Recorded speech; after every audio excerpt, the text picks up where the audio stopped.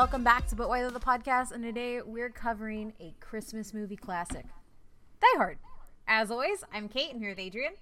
Hey, how's it going? And Matt. Hello. And yeah, I'm not leading this episode because I think there are like multiple episodes where I explained that I had never seen Die Hard, but I have seen 2 of them now, or like 1 3/4 of them. So now I can talk about it, and Adrian can lead us through this. Yeah, we're going to talk about Die Hard because it's Christmas time. And my intro question is, I think, a point of contention with some people when it comes to Die Hard, but just very simply, is Die Hard a Christmas movie to you? Yes. I don't know why apparently it's being brought back and people are saying it's not, but it is, and it always has been, and it's always been the best Christmas movie. I don't care about your damn reindeer. I got Bruce Willis and an air vent talking to the dude from Family Matters. What about you, Kate? Carl. I think it is. I think it is just because I think whenever you set a film in a holiday setting, that becomes that film. Like there are some like debates whether or not like is this a film that is embodying the holiday or is this a film that's set during the holiday? But like every Christmas movie is just something set on the holiday. Like A Christmas Prince is just a lady meeting a prince on Christmas. So I think by those standards set up by Hallmark and a lot of Netflix now, Die Hard is most definitely a Christmas. Yeah, the argument that I see against it is like, well, this could have happened anytime. But so could majority of Christmas movies. But I disagree because this dude's a cop in New York. Why? We're just going to go over to go visit his wife across the country during Easter? Like, no. Like, this is only going to happen during Christmas. So I think it has to happen during Christmas. And if it doesn't happen during Christmas, then you don't get him, like, wrapping a gun to his back. Or, like, ho, ho, ho, now I have a machine gun. Like, that doesn't work at any time other than Christmas. And funny enough, like, the second movie is also in Christmas. So basically it has 2 Christmas movies in the series. So for production history, it's kind of weird just because like this isn't. It's an action movie where stuff goes boom and John McClane like runs around. So it's not like I don't think this is going down in the film registry anytime soon. Basically, compared to some of the movies in there, I think it should. Maybe the first one. The first, no, I'm not arguing for all of them. I'll argue for the first one. Yeah, so, and this kind of gets kind of like a weird-ish start, and then it just kind of rolls on from there. So when we talk about Terminator, there was a whole bunch of different things that kind of like went into it, where it was kind of just like a fever dream. This series is more of like adapting stuff and kind of taking what stuff already exists and adapting it to be an action movie where you can go and enjoy a bowl of popcorn. But it turns out pretty well for the majority, I think, of the movies. So Die Hard itself is an American action film series that originated with Roderick Thorpe's novel Nothing Lasts Forever. All 5 films revolve around a character of John McClane, who is played by Bruce Willis, who is in one movie New York City cop and then another movie a Los Angeles police cop, detective guy, who basically continually finds himself in the middle of violent crisis and intrigues where he's the only hope against disaster. So he's like not a spy, but just kind of gets thrown into stuff, not in the kind of same way James Bond does. But yeah, he basically is just a cop. Like that's really it. He's just a cop. No superpowers, no. He's not even like a high-ranking cop either. Yeah, no, he's just literally a cop. Cop. Yeah. Yeah, he doesn't have any like F1 experience. He's not from the streets. Yeah, he's just a cop. So Nothing Lasts Forever, basically the book from Roderick Thorpe, was actually made into a film in 1968 of the same name, starring Frank Sinatra, and was a box office success. When a movie based on the sequel called The Detective went into production, which is basically kind of the basis of Die Hard, the studio was contractually obligated to offer it to Frank Sinatra to be the lead role. At this point, Frank Sinatra was 70 and at the time the Die Hard's getting off the ground, and he turns it down, obviously, because do you really want a 70-year-old Frank Sinatra calling through a vent with a lighter and jumping off of a building with a fire hose? Probably not. So they change stuff around in the story, and then Die Hard basically gets greenlit. When they are getting the McClane to, like, when they're trying to cast McClane, they go through like a laundry list of actors until they get to Bruce Willis. So notable actors who were in the running who we may have had as John McClane: Richard Gere, Clint Eastwood, Burt Reynolds, Sylvester Stallone, Harrison Ford, Don Johnson, Nick Nolte, Mel Gibson, Richard Dean Anderson, and even Arnold Schwarzenegger. All of them turned the roles down. Every single one of them turned it down and did not want any part of it. I think, just kind of back to one of our more recent episodes, Arnold Schwarzenegger turns it down because he's at the end of by this time in like the late 90s, he's already started to be a more comedic actor anyway. So that's why he turns it down. Everyone else kind of turns it down because they didn't really believe in the script, and they didn't think that John McClane was like a believable action hero. Eventually they landed on Bruce Willis, who had already had experience playing a detective on a TV show called Moonlighting, but he also turned down the role initially because of his contractual obligations to Moonlighting, but accepted the show when the show went on hiatus for 11 weeks because there was a pregnancy in the female co-star who was opposite of him. So he decides to go to do it, and then he gets a $5 million contract to be in the movie, which at that time was like the largest payout for a movie star at that time. And despite paying him $5 million, the studio still didn't think that he'd be a big enough draw. So they basically like, didn't market him on any of the posters. They just had like the tower as the main staple, and in the documentary Movies That Made Us on Netflix on Die Hard, they talked about how people were laughing in the theater when they saw him in the trailers. So they just didn't really market him too much, despite paying the dude $5 million to be in the movie. Die Hard also has Alan Rickman, who you may know as lots of things, but probably most notably for for the public is Snape in Harry Potter. The Die Hard was basically his first feature role. He started on Broadway, and it was another one of those things where there's like the directors and the writers saw him and they're like, yeah, come do this movie that we're not sure if anyone's even going to like.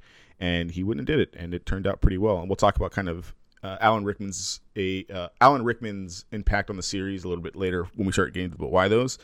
That's kind of really it I have for production history. There's like a lot of like nitty gritty screen rewrites and like writers changes and like all this other kind of stuff that happens when you make movies. But the Movies That Made Us on Netflix, I think, will give you kind of all of that. I just really want to talk about like the movies themselves and kind of how we go from a detective in a tower vent to him basically blowing up helicopters and things like that by the end of the series. So in case you haven't seen Die Hard, or if you don't remember which Die Hard is which, especially because the newer movies stuff kind of gets a little bit crazy, and even when we were talking about doing this episode, you couldn't remember which one was the fourth one and which one was the fifth one. I'm going to do a quick recap on like what they are. If you are interested, and I hope we do put this in the show notes, there's a punk rock song that summarizes the first three movies when the fourth movie was coming out. So there's not like a fourth or fifth verse that summarizes them. But if you like punk rock music and you like Die Hard, there is a really good YouTube video of that. And if you are a patron and you have our show notes, I have it linked in here, and it's pretty good. It's playing in my head right now, and I'm resisting the urge to sing the song because it's really good. So Die Hard itself was released in 1998, and it was directed by John McTiernan. You mean 88? 88, sorry. Yeah, those 88. They go back in time to do the sequels. Back in time to do sequels. So Die Hard was released in 1988 and was directed by John McTiernan. He is notable for Predator, The Hunt for Red October, The Last Action Hero, 13th Warrior. Two of those movies, of course, have Arnold Schwarzenegger in it. So makes sense that they did offer him the movie at the time. So this one's pretty straightforward. John McClane goes to his wife's Christmas party at the fictional Nakatomi. His wife's Christmas party? Christmas party, right? Christmas movie. Yeah, his wife's exactly. Good. Yeah, they didn't go to the Thanksgiving party or the Easter party or the Halloween party. Although a Halloween party may have been pretty interesting for this movie, actually. Yes, but no, it's definitely one of those when people ask about it, I'm like, this whole movie revolves around a Christmas party. Yeah. I also would have been very down for a Halloween party. Yeah, where he is like dress up and like outsmart the German terrorists. That would have been kind of cool. Let's rebook it. Yeah, so goes to his Christmas party at the fictional Nakatomi Plaza, and German terrorists take over and are attempting to steal bearer bonds, and John McClane intervenes to save the day. Very basic, but very good. There's a bunch of quipping and action, practical effects, Alan Rickman being Alan Rickman, Bruce Willis being Bruce Willis before he gets grizzled and shaves his head.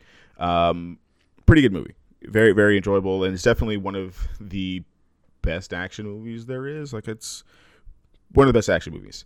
Then we start going into Die Hard 2, and if you get Die Hard 2 and Die Hard 3 confused, this is why we're doing this. So Die Hard 2 was released in 1990 after basically the big commercial success of Die Hard 1. This one was directed by Rennie Harlin, whose notable movies are Nightmare on Elm Street 4. I think that's the Dreamcatcher one, if I'm not mistaken. Cliffhanger, which is basically Die Hard on a mountain. I hate Deep Blue Cliffhanger. Sea, and Devil's Pass were his notable movies. So the second film takes place 2 years after the first, again on Christmas. John McClane is waiting for his wife in Washington, D.C. Washington, D.C. airport when the former U.S. military mercenaries take over the airport comms and basically do a bunch of demands. They want basically to free a Latin American dictator. Long story short, McClane stops them and blows up a plane on a tarmac. This is when This he's movie, smoking a cigarette and lights it to watch the flame go all the way up to the plane. yeah, it's more, it's less normal guy is thwarting terrorists and more of kind of like a big action flick, which makes sense because you have the guy who did Cliffhanger doing this movie. So way more action. I don't think it's nearly as good as the first one, but still pretty enjoyable if you like, popcorn action flicks where people light cigarettes and watch planes blow up. Die Hard 3 isn't called Die Hard 3. It's called Die Hard with a Vengeance because for whatever reason, why franchises like just to make their names crazy instead of just saying 1, 2, 3, 4, 5, 6, 7 or whatever the case is. You have Die Hard with a Vengeance in 1995. McTiernan comes back for Die Hard with a Vengeance. Now McClane is back in New York City, separated from his wife again. He's suspended from the police force and is a borderline alcoholic. A terrorist played by Jeremy Irons threatens to blow up places in New York City unless McClane can solve his riddles based on Simon Says. Irons is playing Alan Rickman's brother from the first movie. This is the one with Samuel Jackson, and basically the two of them have to stop the terrorists from robbing the Federal Reserve by the end of the movie. I did find out that there is an alternate ending to this movie on their special edition DVD, basically where Simon wins and McClane gets framed and thrown off the force and all this other stuff, and then he has to go find him in Russia or something like that. So there's a whole other ending to this movie than what you actually get. Yeah, it's kind of crazy. And I know this movie's underrated. I know everybody remembers always the first two, and they always forget this third one exists. But I actually really like this one. I like this one more than the second one because it kind of gets back to the the whole thing that you're talking about what we'll talk about of he's just a normal dude who kind of just gets thrown into this thing and has to stop terrorists again, and he's not really blowing anything up. He's just trying to outwit people. He's hung over the whole movie. Yeah, and Samuel Jackson is pretty good because it's Samuel Jackson being Samuel Jackson running around with Bruce Willis. I know, Kate, you are in the process of finishing to watch this. You're basically done with the movie. It kind of ends as you would expect it to end. But what are your thoughts on this? I love it so much. I loved it so much more than I thought I was gonna love it. It's really good. Specifically, the way Samuel Jackson and Bruce Willis interact with each other, because Bruce Willis is clearly the brawn and not the brain. He strategizes, but he's not going to ask what's 21 from 42, and he's not going to solve a riddle or anything like that. So it's really cool to have Samuel Jackson step in and do that piece, because the entire time, Samuel Jackson plays the trope that I really, really love in action movies, which is the why am I here? I do not want to be here. You keep trying to get me killed. Please stop, man. And so I think that works really well, and I think the film overall, I'm an hour and 40 minutes into it ish. As we're recording, it's on the screen behind us because I knew I needed to watch it. And I just really like it. It's really well done. It's really well paced. I'm surprised by how much I liked it, and I'm sure this is what Adrian was expecting me to say, but Jeremy Irons is really hot in it. So yeah. So I told you to watch that one, not the other one, because Also, whenever Hans I Gruber recommend was really Die Hard bad, movies, so yeah, we'll talk about that too. We'll talk about that. So no, I do really like this one. I actually forgot that this one was made, I guess because there's a giant gap or whatever, because there was that 5-year gap after the 2-year gap, and I think people sleep on this movie. But no, I do like this one more than the second one. The second one's the one I always forget happened. I've seen it multiple times, but it's one of those, like, it doesn't stick in my brain the way this one does, or the first one. Yeah. So if you want an even bigger gap, Die Hard 4, a.k.a. Live Free or Die Hard, in 2007 comes out. You know, when we start trying to, like, bring back our great childhood feelings, apparently, so we're just going to bring everybody back. Yeah, basically. And this one is directed by Len Wiseman, and his basically contribution to film is Underworld. And that's basically like all he does. But you have the Underworld better director. Than Waterworld. This is true. Also better than a lot of the stuff that the second guy did. So it's good. And this one takes place on Independence Day. So we're not doing Christmas no more. Now we're on Independence Day. So I'm saying, like, if we do more of these Die Hard movies, we're just gonna do one on each of the major holidays and just call it one of those kind of movies. This happens a decade after Die Hard 3. McClane, again, divorced, now estranged from his daughter, who's played by Mary Elizabeth Winstead. Cyber terrorists hack into computers. If you haven't got it by now, like, terrorists is a big thing for Die Hard. Lots of terrorists all the time. Hack into the computers at the FBI, who sent McClane in to bring in computer hacker played by Justin Long for questioning. Assassins hired by the terrorists try to kill Bruce Willis and Justin Long. Basically, the terrorists are actually in the middle of a fire sale, which is a crippling cyber warfare attack on the national infrastructure, power, public utilities, traffic, and other computer-controlled systems. Although the terrorists capture McClane's daughter, McClane, and Justin Long's character, McClane ends up foiling the criminals and saves all the hostages and, like, reconnects with his daughter and wins the day. I like this one more than I thought I did when I was trying to remember which one this one was. I think it's more interesting to have him, like, pair up with Justin Long and, again, be the why am I here guy, and him just being like, what is a computer? How do computers work? What is a cell phone? Is basically what he does throughout the entire movie. He just wants to, like, shoot stuff. The only thing I don't like about this movie is I believe this is the one, like, where he shoots himself in the shoulder to kill the terrorist, but they bleep out the Yippee-Ki-Yay end part because 2000s movies aren't made the same the way that 80s and early 90s movies are, basically. I'm trying to look it up and see what the rating was to this movie, but no, I believe it's this movie that does it. I can't remember if it's this one or obviously the last one. No, it's the next one that's the worst one, and no, I'm talking about, like, your 15% or below metric. Yes, but no, I was gonna say that obviously this one I don't think it's that bad, but I do. Yeah, it definitely the Yippee-Ki-Yay blink censor is one of the worst parts of this entire franchise, and I don't care. Yeah. Have you? Yeah. You haven't seen this one, right, Kate? Yeah. I think it's better than people get it credit for. I mean, if you like Justin Long, if you like Bruce Willis, this one's actually not rated as bad, to be honest. I wanted to watch it because of Justin Long, because I love Justin Long, but it took me 27 years of my life to watch the first Die Hard, so here we are. So holla at you in your 40s is what you're saying? Exactly. Then I'll finish the franchise. I do want to go see 2, though. I do want to go back and watch 2 because 3 is really good, and Matt said that 2 is also good. So I'll take that metric. I like 3 more, but 2 is still good. Yeah. So then you have Die Hard 5, a.k.a. A Good Day to Die Hard. That's and such this one is bad name. God.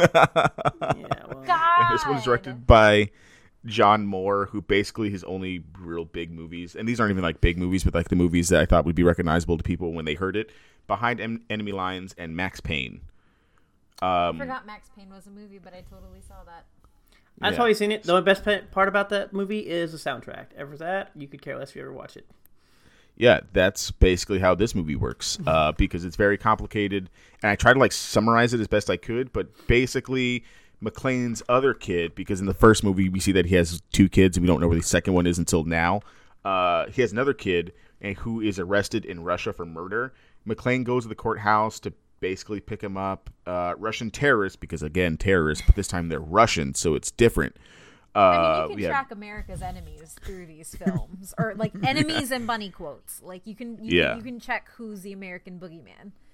Yeah, you had the German terrorists, then you had the American terrorists gone rogue, then you had cyber terrorists, now you have Russian terrorists. I don't know what you would do in the next one, but probably something terrorist. They bomb the building, blah, blah, blah, blah, blah, chase scene, everyone gets away. You find out that it turns out that his son, who is played by Jai Courtney, is a deep undercover CIA agent trying to stop terrorists just like his dad, but this time he's an actual CIA agent, so it makes more sense that he's actually trying to stop terrorists. Basically, the terrorists want weapons-grade uranium for nukes reasons. A bunch of betrayal stuff happens with side characters. Basically, there's too many characters in this movie. A bunch of betrayal happens. At the end of the day, the father and son win, and they reconnect, and like they kind of like walk off into the sunset. Like, I think they just like walk off at the end of the movie, if I remember. They just like walk off. Yeah, this one is garbage. Is pretty bad. There's a bunch of explosions. The plot is too crazy. There's like betrayal and things like that. Like it's just too much. Like I said, we go from New York City cop to just kind of run around the city like we get in the third one to whatever the hell happened in this movie. Yeah, this movie is awful. It's not very good, and we'll look at the ratings here in a second because it's bad. Just makes sense because they specifically ask for John McClane, and it's because of the brother stuff. So like that at least makes sense as to why he's doing something that's like this and not like direct thing. And this is like uranium, world domination. Like, oh, this is very different. No, basically the first three actually go very well together for the most part, and then you can clearly see the shift of obviously times because there's a 12-year period between the third one and the fourth one, and it just they go to I don't know. I know the fourth one's not that bad, but to me it's still hard to. These go from a hard like rated R movies from like the 90s to like PG-13 movies, and it's kind of hard to watch, especially if you watch the first ones, and especially like the third one, as you said. Like they drop a lot of F-bombs, they say a lot of language, they kill a lot of people, and then it turns into we can't even say the famous catch line in the entire fourth movie. I just love the third one because that like blonde-headed lady just like cuts everybody up. Yeah, I don't even remember if they even say it in the fifth one. I don't think they do say it in the fifth one, to be honest. Which has got to be really weird, especially for people who are with the franchise for so long, just because it's like, this is iconic. Because I hadn't seen Die Hard for so long, but I knew that was the catchphrase that went with Die Hard. Like, I understood that. Or I understood that whenever a TV show like Brooklyn Nine-Nine did a reenactment of Die Hard or did a parody episode, that was going to come up and it was going to be bleep, but you know what it was going to be said. And if it didn't have that and a white muscle shirt, then it wasn't a Die Hard thing. So, that's got to be really weird to watch. Yes, it was. Yeah. Because this is also one of my mom's favorite franchises. Yeah, because cool. I'm trying to like watch like a supercut of him saying it, and like he kind of says it in 4, but he's like yippee-ki-yay, gunshot. So like he grunts it as he's shooting himself. There was supposed to be a 6 movie / like television prequel thing, but it never gets off the ground, and it's essentially like, one, it shouldn't happen anyway, like we don't need it, but also because of when Fox got taken over by Disney, it scrapped that being made for the television series, basically. So no way they did one good thing. Yeah. Yeah. So if you are one of our patrons, then of course we'll have the kind of reviews of the movies and their box office performance. But if you look at Die Hard on Rotten Tomatoes is a 93%. Die Hard 2 is a 68%. Die Hard 3 is a 52%. Die Hard 4 is an 82, and then Die Hard 5 is a solid 15. It's also one of those to see because the first 3 are obviously made well before Rotten Tomatoes exist. So it'd be interesting to actually look at those reviews to see like how many people watched this in 2019 and said, "Oh my gosh, I could not stand myself to watch this movie." So yeah, and if you look at box office performance, I mean the movies don't do terribly, with the exception of the fifth one does pretty bad comparatively, but they all do pretty decently. And overall, across the 5 movies, it's made $1.5 billion, which is, a release of a Star Wars movie. Is that adjusted? That's adjusted for inflation, correct? I think that's just straight money. Oh, that I'd is straight money. That's was... not even adjusted for inflation. Never mind. That's got to be making a lot more money then. That's a lot without inflation. If only this is the 80s. Adjusted for inflation, but Box Office Mojo hates us. I can tell you right now, the fact that the 3 movies, or at least 2 of them made, was it $100 million? Yeah, all of them made, like, even at 1988 worldwide, $140 million. That's not bad to me. That's a lot. Like, that's got to be at least a good $600 million now, if not more. I mean, and Die Hard does it on a pretty small budget. I mean, $28 million is still a lot, but comparatively to the rest of the franchise, it's pretty good considering it made $140 million worldwide. Moving on from there, we do have video games that I didn't know existed. I didn't even know they existed. I think there's like 10 or 15 of them. Wait, what? Yeah, I think there's like 10 video games across the thing. What was ranging he doing from... in those? Were they at least just like, oh, this So is I remember cool. the one for the NES, but that's about the only one I remember. Yeah, it's basically a in the game it's a vent crawling simulator. That's basically. Honestly, I have really no idea. But they have games on the NES, to the GameCube, Xbox One, PlayStation, and the PC. Wait, so there's a basically. Die Hard one that we could play today. Yeah. That I did not know. And there's also mobile games if you want to play it on your phone. I guess I didn't even know these existed, but they are in existence. There were video games. I knew the one from the NES existed, but that was it. And that was a long time ago when they made games and everything. I did not know there was that many, and I definitely didn't know they all the way went to the GameCube and Xbox, original Xbox, and then like PlayStation. I didn't know we made it that far. Yeah, I was also very surprised. I would have liked. I mean, I think it would have been cool if they did. I mean, by this time arcades are dying, right? But if you had like an arcade, kind of like in the mode of Time Crisis, where you get to like hide behind stuff and kind of shoot stuff, I think that'd probably be. I thought Time Crisis just was basically like arcade version of Die Hard. Yeah.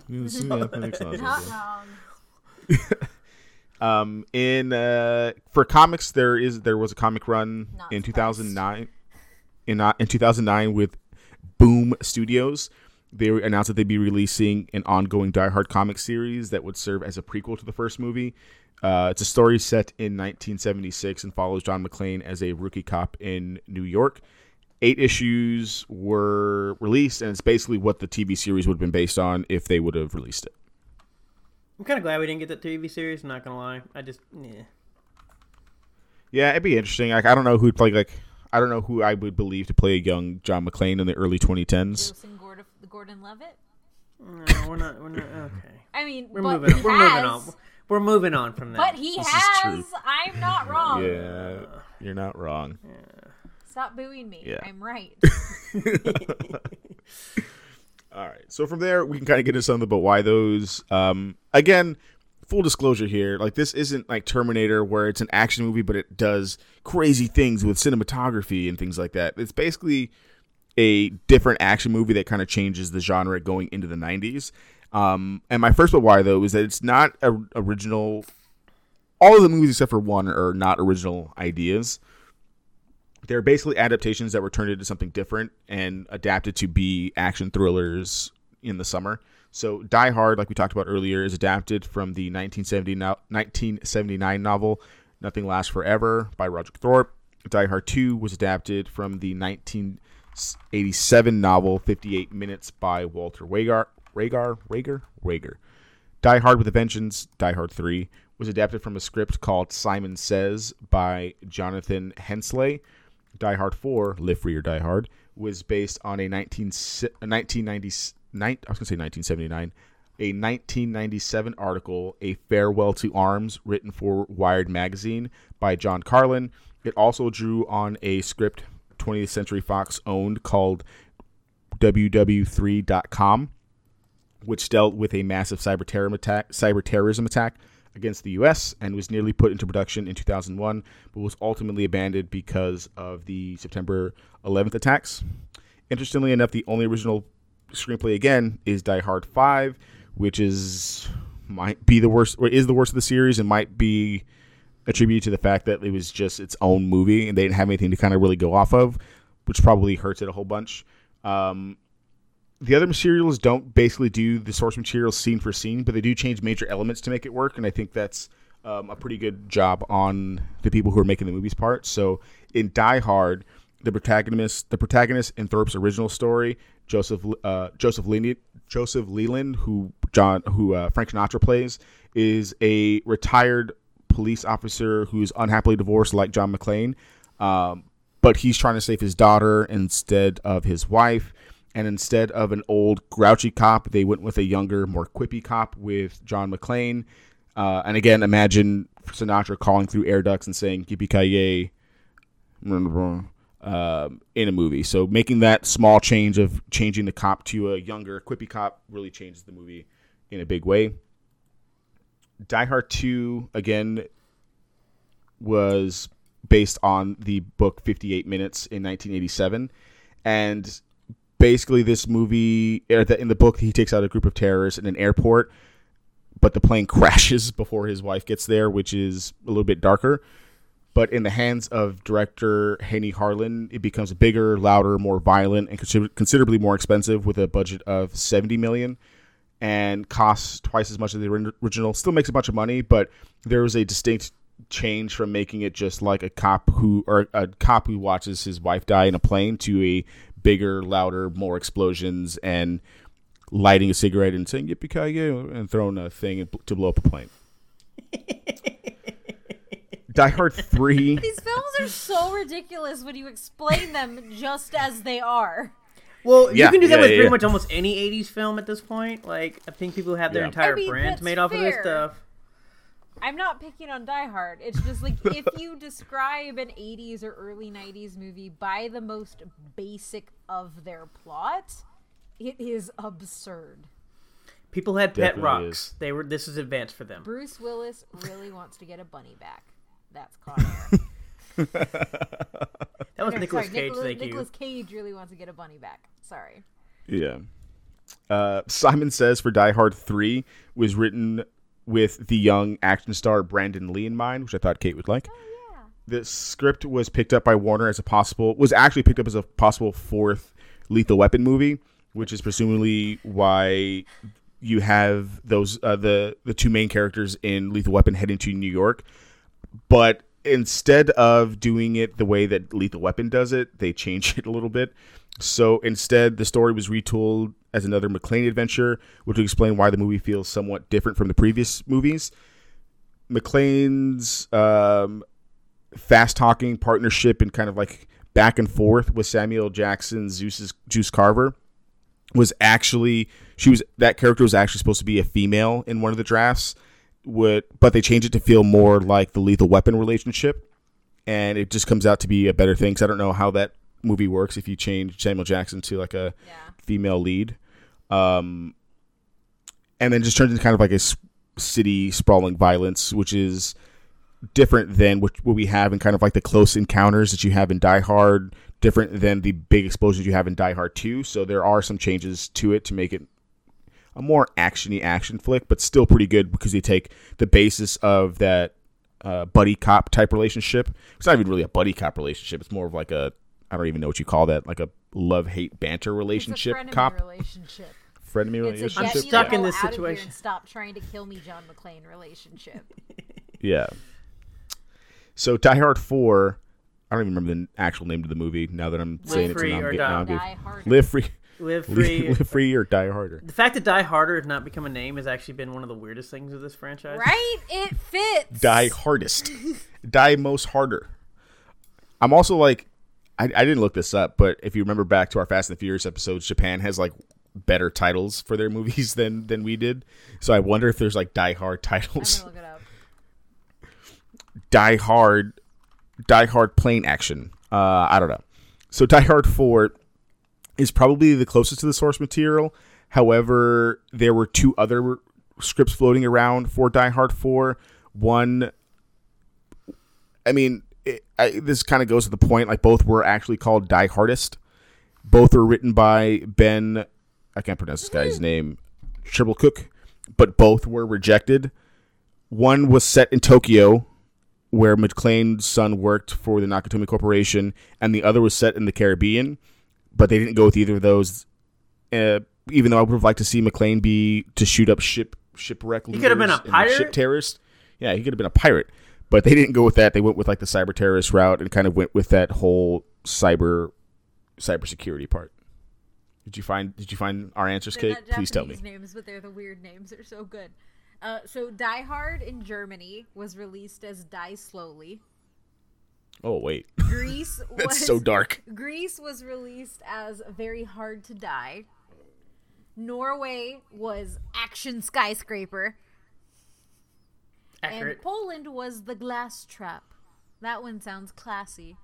Yeah, that's classy. It all sounds very on brand for each one of those. And then in Spain, Die Hard 2 Die Harder was The Jungle 2 Red Alert. What? Yeah. They're at an airport. I know. They're not even in the jungle. Yeah.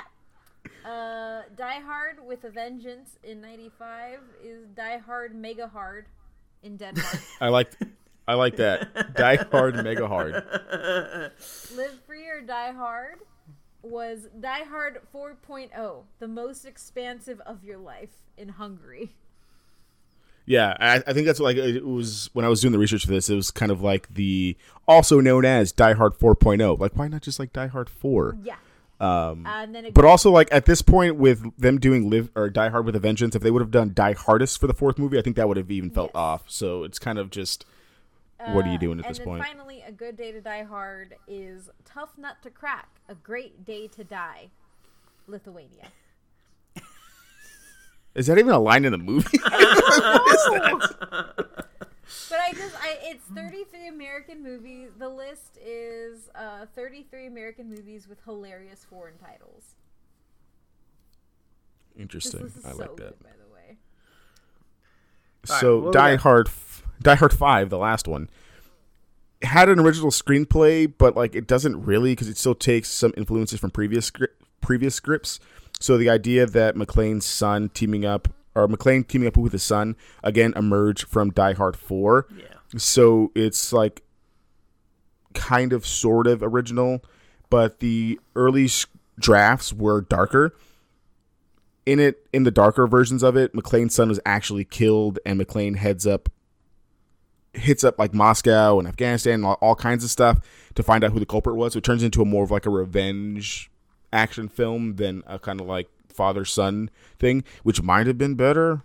I don't know. I think that would have been cooler, because then you get a kind of different version of John McClane than what we get in the fifth one. Yeah.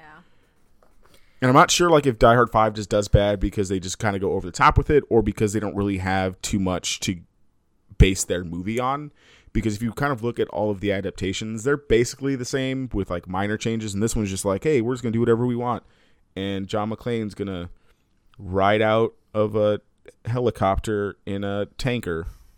You're hurting me. So is this Fast and the Furious?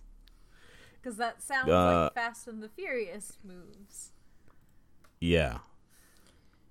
Yeah, but the sad part is it goes way over the top, but then it goes into like very like, I don't want to say neutered, but it's just like so toned down in general. Like we talk about it being too dark for that, but like then it gets to like, I don't know, just I guess I watch the older movies and like how much you see like what goes into the other ones versus they can't even say yippee-ki-yay motherfucker in the movies.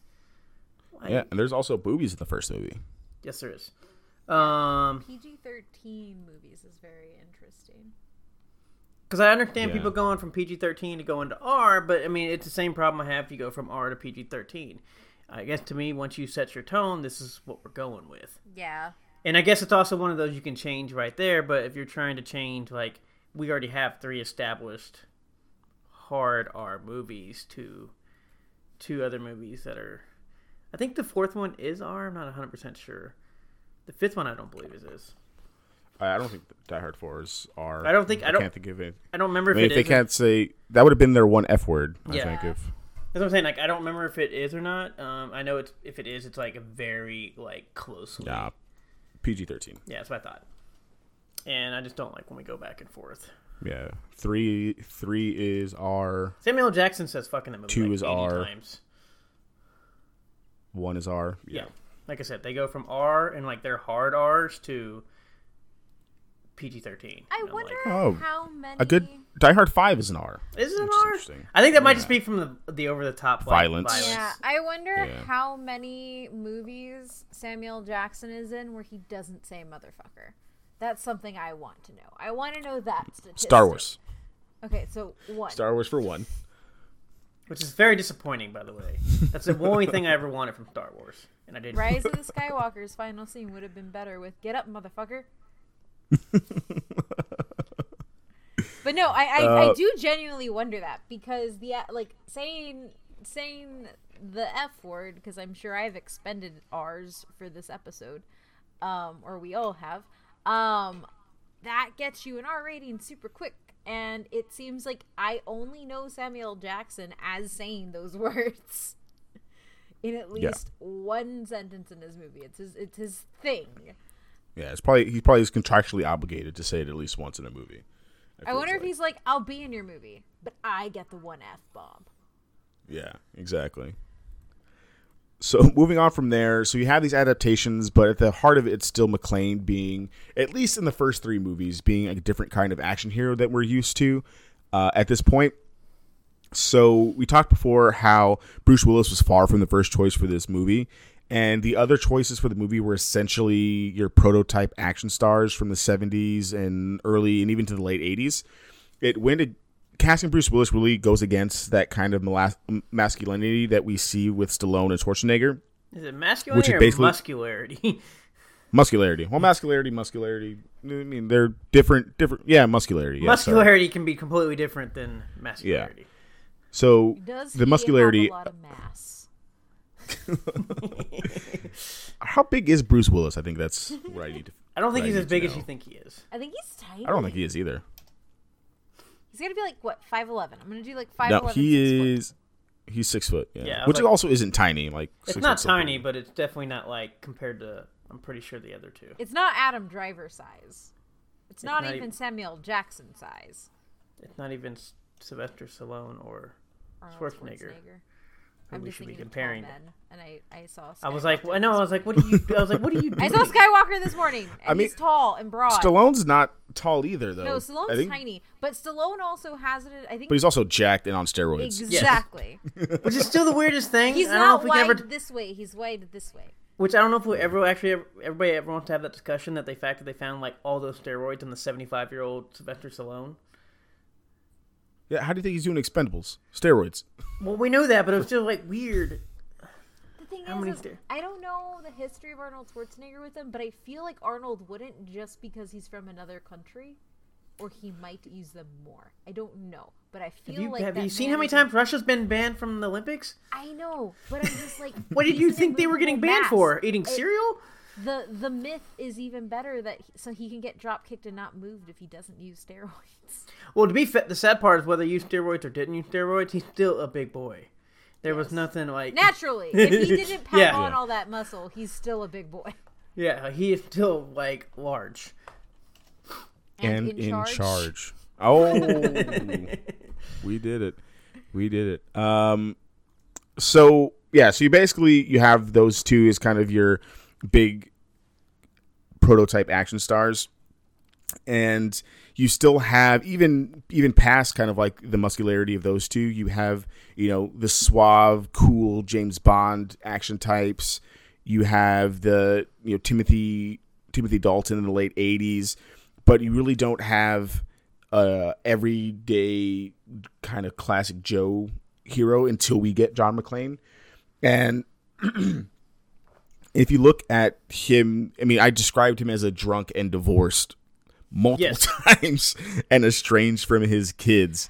I think it's not really about his size or stature, but I think it's more about the idea of him being kind of like mortal and wisecracking and somehow still is able to save the day. And I think more than this, he's just not kicking doors down and shooting 14 bad guys with a pistol that seemingly has unlimited bullets. Not yet. He's sneaking. Not yet. He's like sneaking around in vents. He's although he's not like the intelligent guy, he's still outsmarting terrorists with his knowledge of being a police officer. He's cracking wise, and he also like gets his ass kicked a bunch, at least in the first 3 films. Like, he gets his ass kicked, but he still is able to win out the day. And it's hard to say that when you have, Arnold Schwarzenegger hip shooting shotguns and Sylvester Stallone is Rambo, James Bond in the suit getting all the ladies. Like, he's a different kind of action hero. Yeah, I mean, and that's something that they talked about in that thing, that like that Arnold and Stallone and like the other action guys at the time didn't want to take the role because they're like, this guy's not doing anything. He's running away the whole movie. And when he does do something, he's getting beat. And then he gets outsmarted by Hans because he literally has Hans. And then Hans is like, oh, no, this is a California accent. And oh, my God. and so they don't want to take that. And that's why he got it, which I think is really cool because it's kind of like having diversity comes in a lot of different forms. And Bruce Willis is a diverse action hero in a different way, which is really cool. And he also, my favorite part in Die Hard 3 is when he's hungover. And Samuel Jackson's like, what's your problem? He's like, well, the first problem is I'm hungover.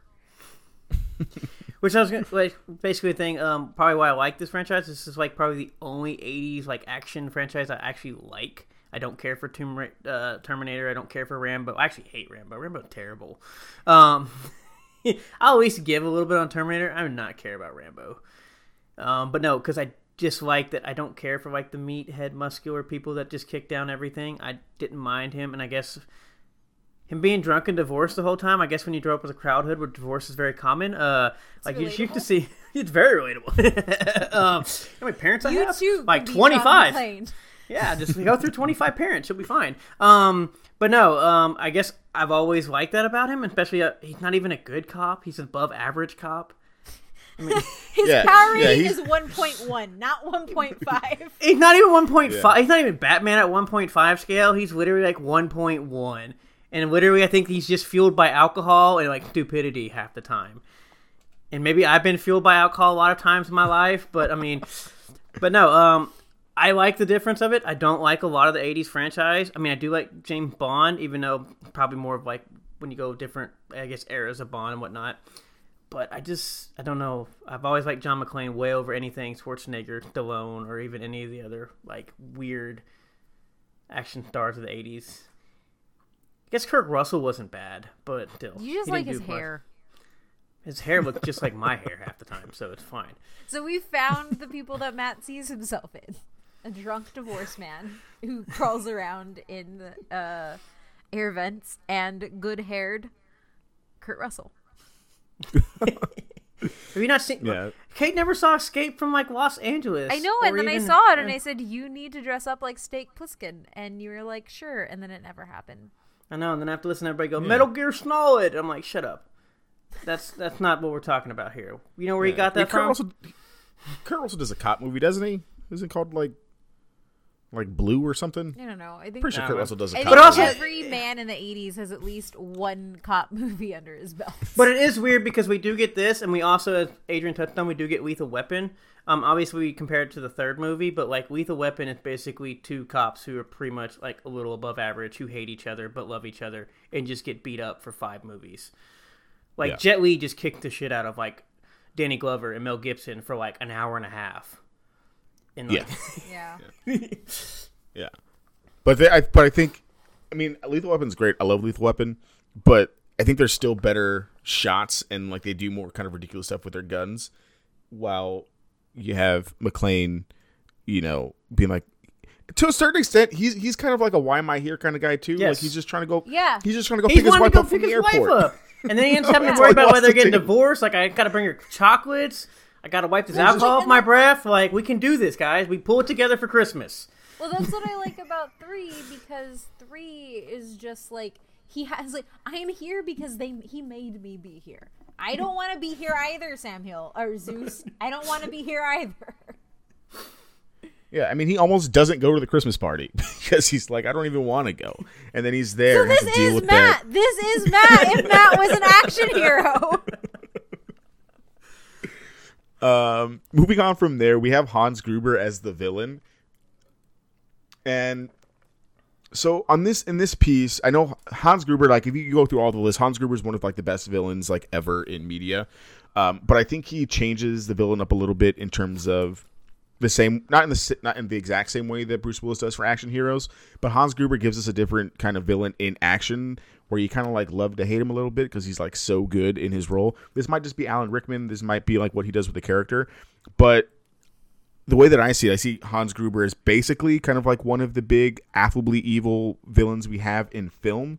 And affably evil is basically like your kind of, well, I mean, so most villains you see, right, have like personalities or mannerisms that kind of underscore how evil they are. So like really like, someone's evil because they'll go kick a puppy, or they'll, shoot people randomly, or they'll do all this other stuff. But then you have villains who are considered affably evil, and there's really nothing separating them from normal people other than, they want to take over the world, or they want to go rob a bank. So they'll invite you to dinner, they'll pet your dog, but if you piss them off, they might shoot you, kind of thing. They're great. Yeah, they're probably the best villains, to be honest. And this is basically Hans Gruber. And to be honest, some of the other villains that we see in Die Hard, they're largely polite, intelligent, typically attractive, respectful to the hero, but again, won't hesitate to kill people. Like we see Hans shoot Ellis. Ellis deserved to die in the first movie anyway. Yes. But when he shoots Takagi because he doesn't want to give him like the access numbers to the safe, was treating him very nicely until he knew that he wasn't going to get what he wanted out of him, and then he shoots him. And I just want to stress again, like this is a trope that we haven't seen. Like, there was this thing before we saw Alan Rickman as Hans Gruber, because you see lots of comic book villains have this kind of thing about them. But I think with the success of Alan Rickman as the affably evil protagonist, I'm not sure if we get other notable villains like Deacon Frost and Blade, Hannibal Lecter to some degree, Hans Landa in Inglourious Bastards, even into kind of like TV, Q in Star Trek, Gus in Breaking Bad, Captain Barbossa in Pirates of the Caribbean.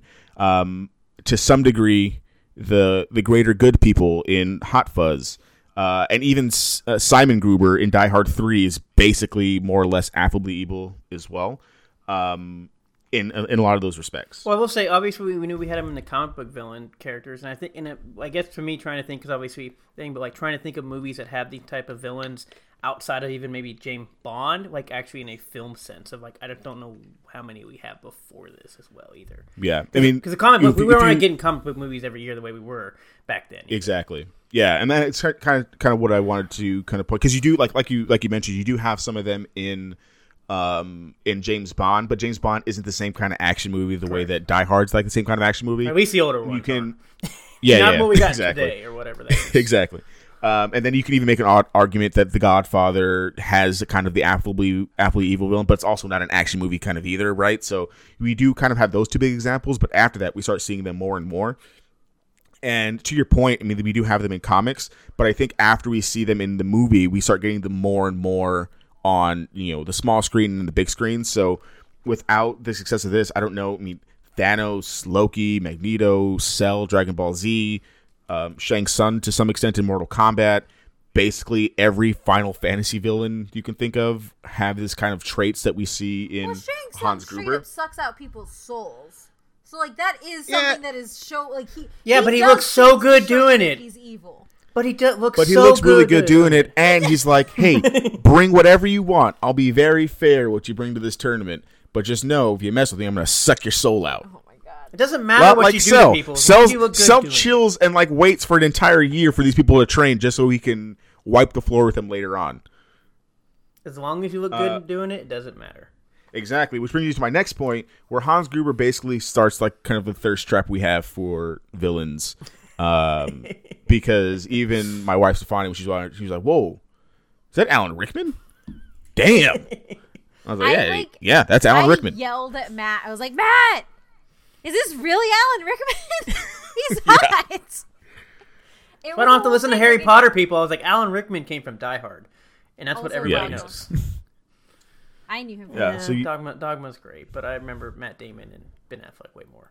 I remember. Yeah, so I mean, I don't know if we get Thanos memes or things like that if we don't have an attractive Hans Gruber as a villain in the I also late know 80s. for certain that if this came out this year everybody would be like doing as much thirst as they could for Hans, because at least like the last 2 Christmases when I've started to notice it, people have been doing like they're watching Die Hard for the first time, and there is Hans Gruber thirst, and it's great. And I have a tweet ready once we're done recording, so I can be like, yeah, we recorded our Christmas episode, and my favorite thing I said was Hans Gruber can get it.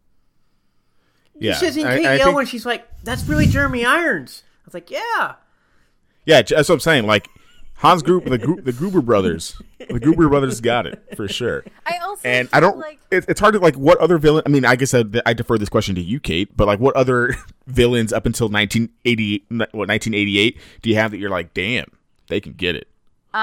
So I can name a lot, but they're all from exploitation cinema, which is like they're supposed to be that way because that's the brand of exploitation cinema. But like from like big blockbuster stuff, I mean, I don't really think there are, because you have a lot like 70s and so 60s has hot villains. But, like, 70s and 80s, like, leading up to this, I don't think so, because a lot of 70s and 80s villains are defined by, like, the, oh, no, scarring and disabilities make me terrible, evil people, and no one will love me trope as the villains. Yeah. And then you have, like, Hans Gruber. He just wanted to be rich. And so, that also, like, I do think that does kind of start things, but I also notably have a blind spot in the 70s and 80s so far as, like, open movies, like, or, like, big movies, because I really just lean towards grindhouse things for the 70s, because I'm not a huge fan of a lot of that stuff, but, yeah, or, like, outside, so, yeah, I'm not the best person, I guess, I don't know. You tell me Jaws was not a great villain?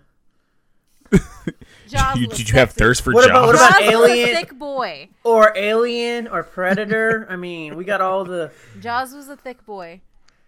I don't know, man. Hold on, the giant marshmallow guy in Ghostbusters? Also a thick boy.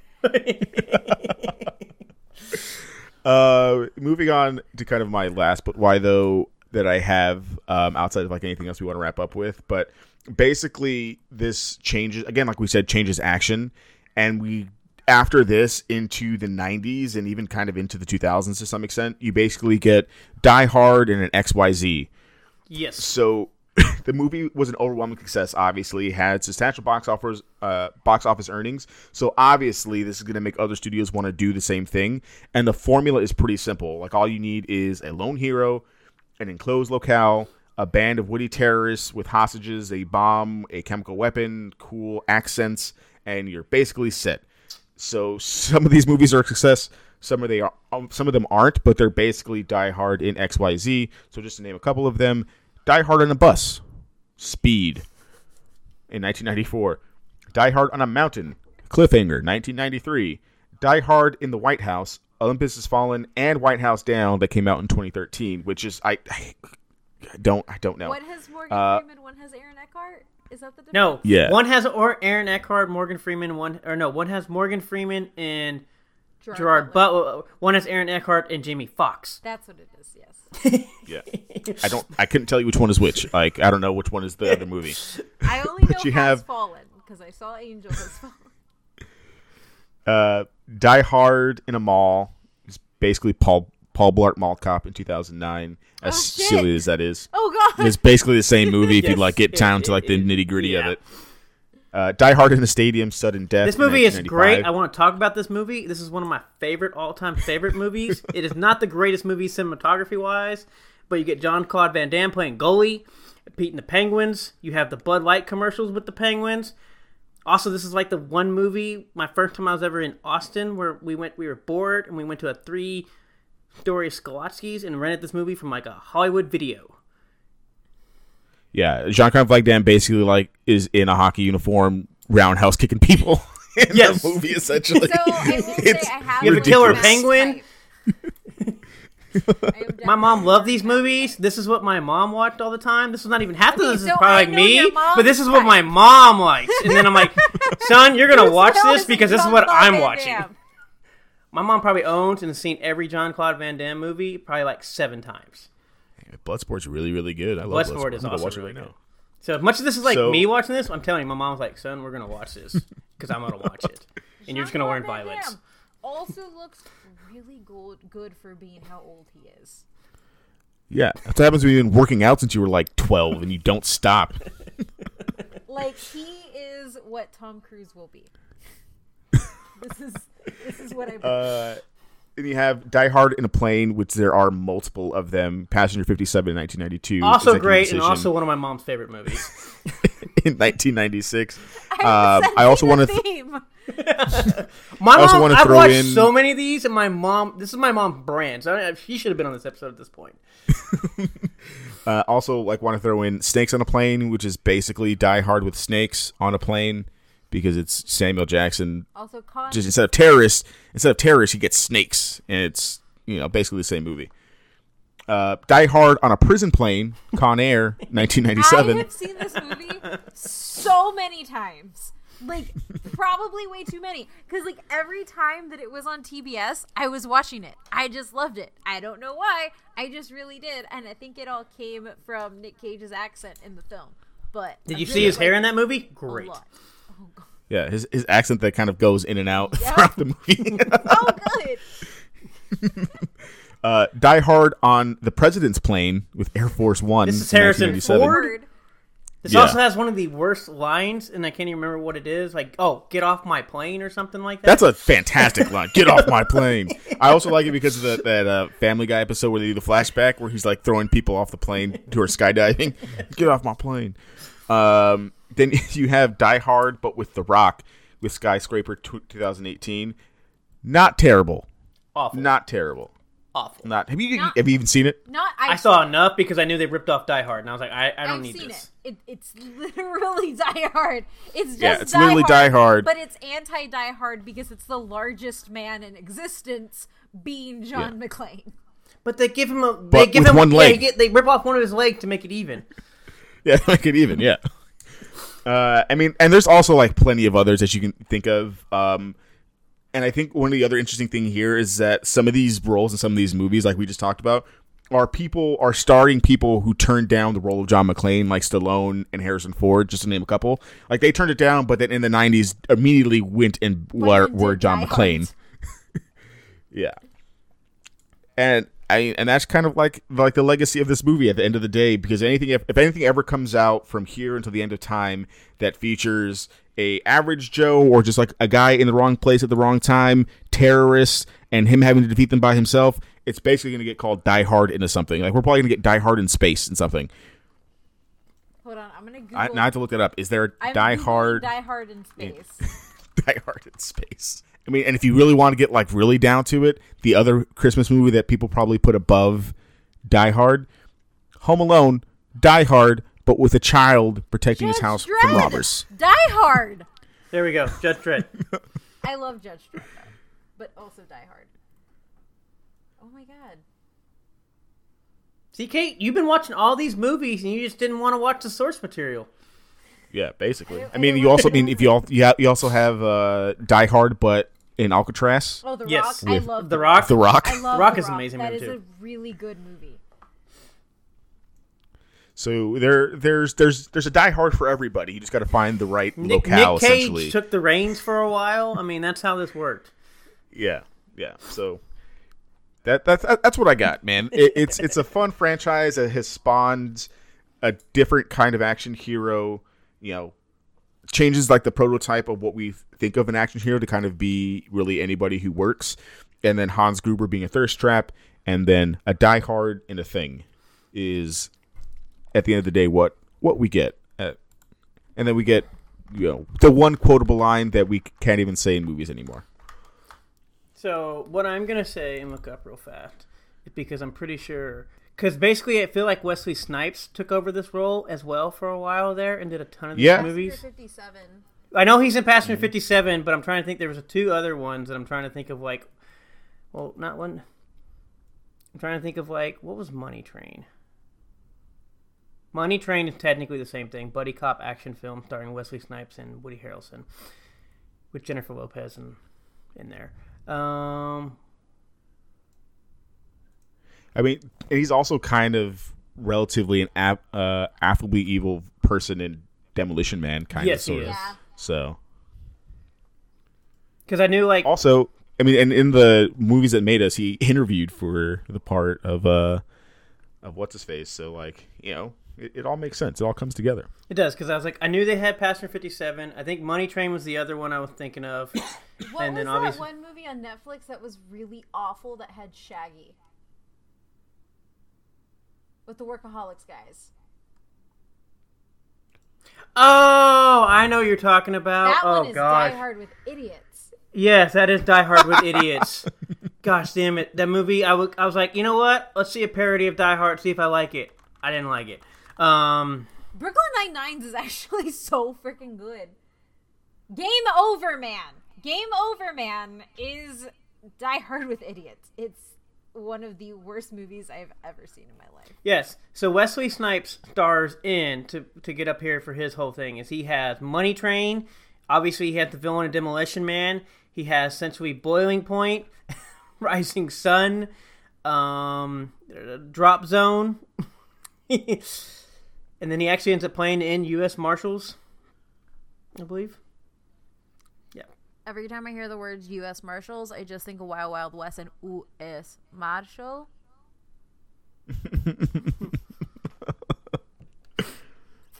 Yeah, so I mean, there is room to do Die Hard, but a Western. Die Hard in space. I'd be down for. I'd be totally down for a Die Hard in space. Fantasy, but Die Hard. Yeah, Die Die Hard Hard, with elves. but with elves. Exactly. I'd be down for it. That's really all I got, man. The thing is, like, Technically, that's The Last Boy Scout. If you ever seen that, what did the chicken say? Which is also Bruce Willis. I genuinely think that there's a beauty in these kinds of action movies, like, and I don't think Skyscraper hits it because it's so absurd and like giant and so much special effects. But like, there's something personal about action movies like the first Die Hard that make things really intimate and kind of like a small setting. Also, like the ability to do it on like a smaller budget or like a small-ish budget. But like, I appreciate about that, like, from a lot of movies. But now that I've seen 3, I definitely want to go. Well, I want to finish 3 once we're done recording, and I want to go watch 2 because I do genuinely think that like there's a lot in these Die Hard movies that make them kind of sit. But I was talking with Matt before we started. The one thing that I worry about is like this formula of like containment plus fight terrorists kind of gets disrupted when you add cell phones and the internet. And so like, because you always end up with like these really weird, like in Skyscraper they had to have taken him all down and like these weird things, like these weird like story reaches. But like watching like Die Hard 3 where it's like, oh crap, who's the 21st president, and they have to rely on this random trucker who just so happens to know all these facts to give them the answer, is a lot different than watching a movie now. It's like, oh well, why don't they just Google that? They just need to find a computer and they can Google that. It's a different type of stakes because it's all inherently put into humans, which is why I think I really like them, and I'm happy I'm on the Die Hard train now. So, yippee-ki-yay. Die Hard, but on a train. Is there a Die Hard but on a train? I'm pretty sure there is, There has right? to be. Actually, Somewhere. there is, and I'm trying to think what. Hold on, because I've seen that movie, and I'm trying to think what it is.